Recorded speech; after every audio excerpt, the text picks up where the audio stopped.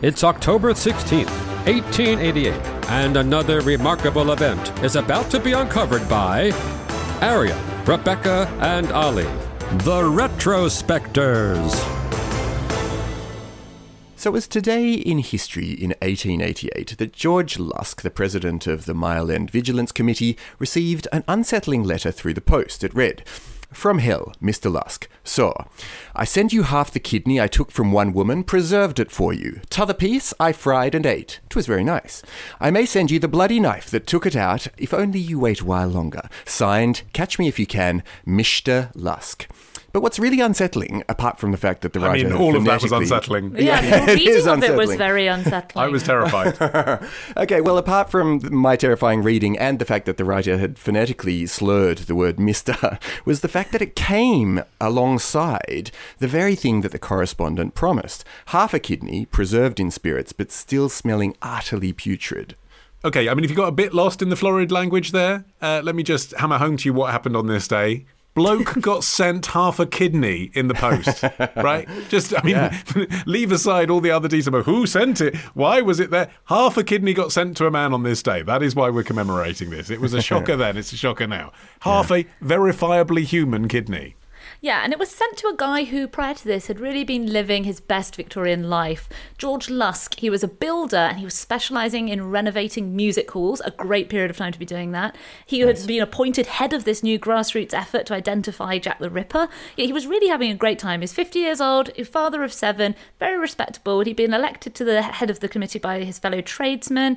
They had their first meeting on the 10th of September, which was 2 days after the second murder, which I actually think is very quick work for them because at that point, it was only just becoming clear that there was a serial killer operating, but already there was a feeling in the community in the East End that police response had been sluggish. And actually, at the time the committee was formed, Jack the Ripper hadn't actually been coined yet. The killer was being called either just the Whitechapel Killer or Leather Apron, which I think is much spookier. The Jack the Ripper name was coined in another letter, probably a fake, that was sent to the Central News Agency on the 27th of September, the so-called Dear Boss letter. Yeah, because over the course of all the Whitechapel murders, the police and newspapers and various other people were all receiving letters. They numbered into the hundreds, and some were actually well-intentioned offers of advice or information that people thought might be relevant to help catch the killer. But the vast majority of them were either hoaxes or generally useless.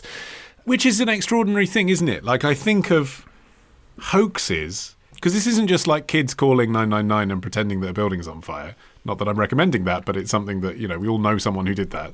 Yeah. This is pretending you're a serial killer who had mutilated at this point 4 women within 1 square mile of each other. The hunt was on to find an obviously psychopathic, psychotic, probably cannibal. And you think, yeah, sounds like a laugh. I'll write a letter about that.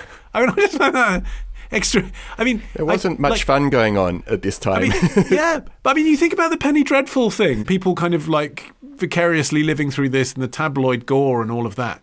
But the fact that was then realised by people actually writing actual letters to actual police officers, wasting their time trying to hunt a notorious serial killer by pretending they had information is staggering to me. I think it seems so weird and so gross now, but in a world without Twitter, I think it was understood as being not acceptable, but an understandable outlet for what we would call, like sick humour. It seems like that's how people understood it at the time. Lusk thought that his letter might have been a joke by medical students. He thought that might be where the kidney had come from. And some of the hoax letters really do imply that this is a bunch of students maybe having a good time.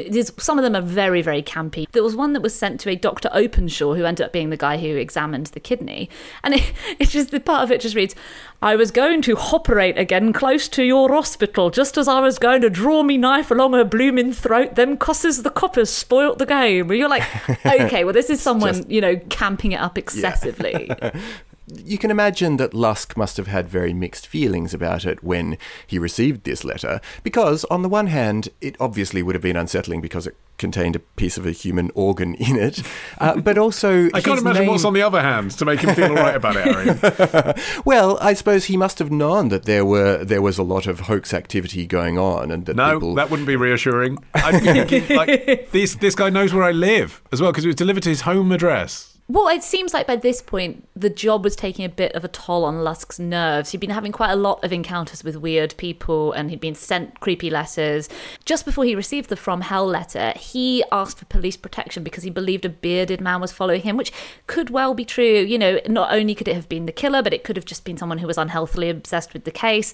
But it does seem like there is at least an element of paranoia that was creeping in. Yeah, so this is now considered to be, perhaps, of the 3 letters that seemed the most credible Jack the Ripper letters, this seems to be the one that's the most credible because, A, it came with the human piece of material, and indeed, Catherine Eddowes, who had been found in Whitechapel, was missing a kidney when her body was mutilated. And it was a human kidney. It was a kidney belonging to an adult human with alcohol dependency, which fitted the bill, and was taken out of a body at roughly the same date that she was murdered. So all of that gives it credibility. There's still, I think, a really healthy dose of skepticism you can apply to all 3 of these Jack the Ripper letters, because in this case, as Arian was saying, George Lusk by this point was a public figure, basically. He's been reported in the newspapers every day. So just like the first 2 were sent to the news organisation, like the equivalent of sending it to the Associated Press these days, so that indicates someone who's probably educated or a journalist to think, let's send it to a media organisation. Just so the third one is kind of like the really obvious, let's send it to the guy who's in the news. Like if you're going to write a fraudulent letter, because that's apparently the hobby of people, then send it to the guy who's in the news writing to Queen Victoria, asking for money to catch Jack the Ripper. Yeah. And attach a kidney to it. It doesn't have to be the one that came from the victim. I think that's why the letters hold such a fascination, because they're probably all hoaxes, I think probably. But if they were true, what might they tell us? What, you know, if it was actually written by the hand of Jack the Ripper, what could we learn from it? You know, the From Hell letter is really interesting one in particular because the language is so peculiar and the spelling is all over the place and seems to be phonetic, but maybe phonetic of an accent. So was it a poorly educated local? Was it a foreigner with a shaky grasp of English? Or was it someone completely different? Was it an educated person who was trying to throw the pursuers off the scent? But I think exactly what both of you have just said is what is so compelling about Jack the Ripper, that we all have the opportunity to speculate on who it was. But those speculations are so interestingly connected to the time at which they're made. So apparently in the immediate aftermath of the murders, Jack the Ripper became this sort of children's bogeyman, and depictions of him were really sort of monstrous or phantasmic or something. And then in the 1920s and 30s, he became a sort of everyman, a fallen man who, you know, was a normal person who became bad. And by the 1960s, then the image that I think that has lasted until this day took off, which is that he was an aristocrat of some kind. And there was this literal sort of, you know, was he a doctor? Or, you know, was he a member of the high society? But I think also the metaphorical aspect of it allows you to think about all of the things that were problematic in the era that could have led to this hideous and quite gruesome series of murders. And those are things connected to the vast inequality between rich and poor. Now, Rebecca, you've been playing your cards close to your chest. I'm not Jack the Ripper. You're not Jack the Ripper. That's what Jack the Ripper would say. What is the equivalent of like a directioner for Jack the Ripper? You are one of those, aren't you? I'm not a Ripperologist, but I know where you're going with this. And yes, I have been on a Jack the Ripper walking tour. Yeah. And do you know what? It was one of the most surreal things. I think some friends were going and they got tickets, but then they couldn't go or something. So we went, me and my husband went by ourselves. And I have to say, it was one of the most surreal experiences because you're walking down Brick Lane, which is obviously a very busy, popular area of London. And the person who was leading the tour had this little projector. So they would be standing next to a curry house where some innocent waiter was trying to lure people inside for, you know, a £10 deal. This is where he ate the demon Vindaloo. A crowd of people are standing next to the restaurant while the tour leader projects an image of a woman's autopsy onto the wall. Would you like naans with that? This episode first aired last year exclusively to members of Club Retrospectors. Join today and unlock a new episode this Sunday. Patreon.com/retrospectors.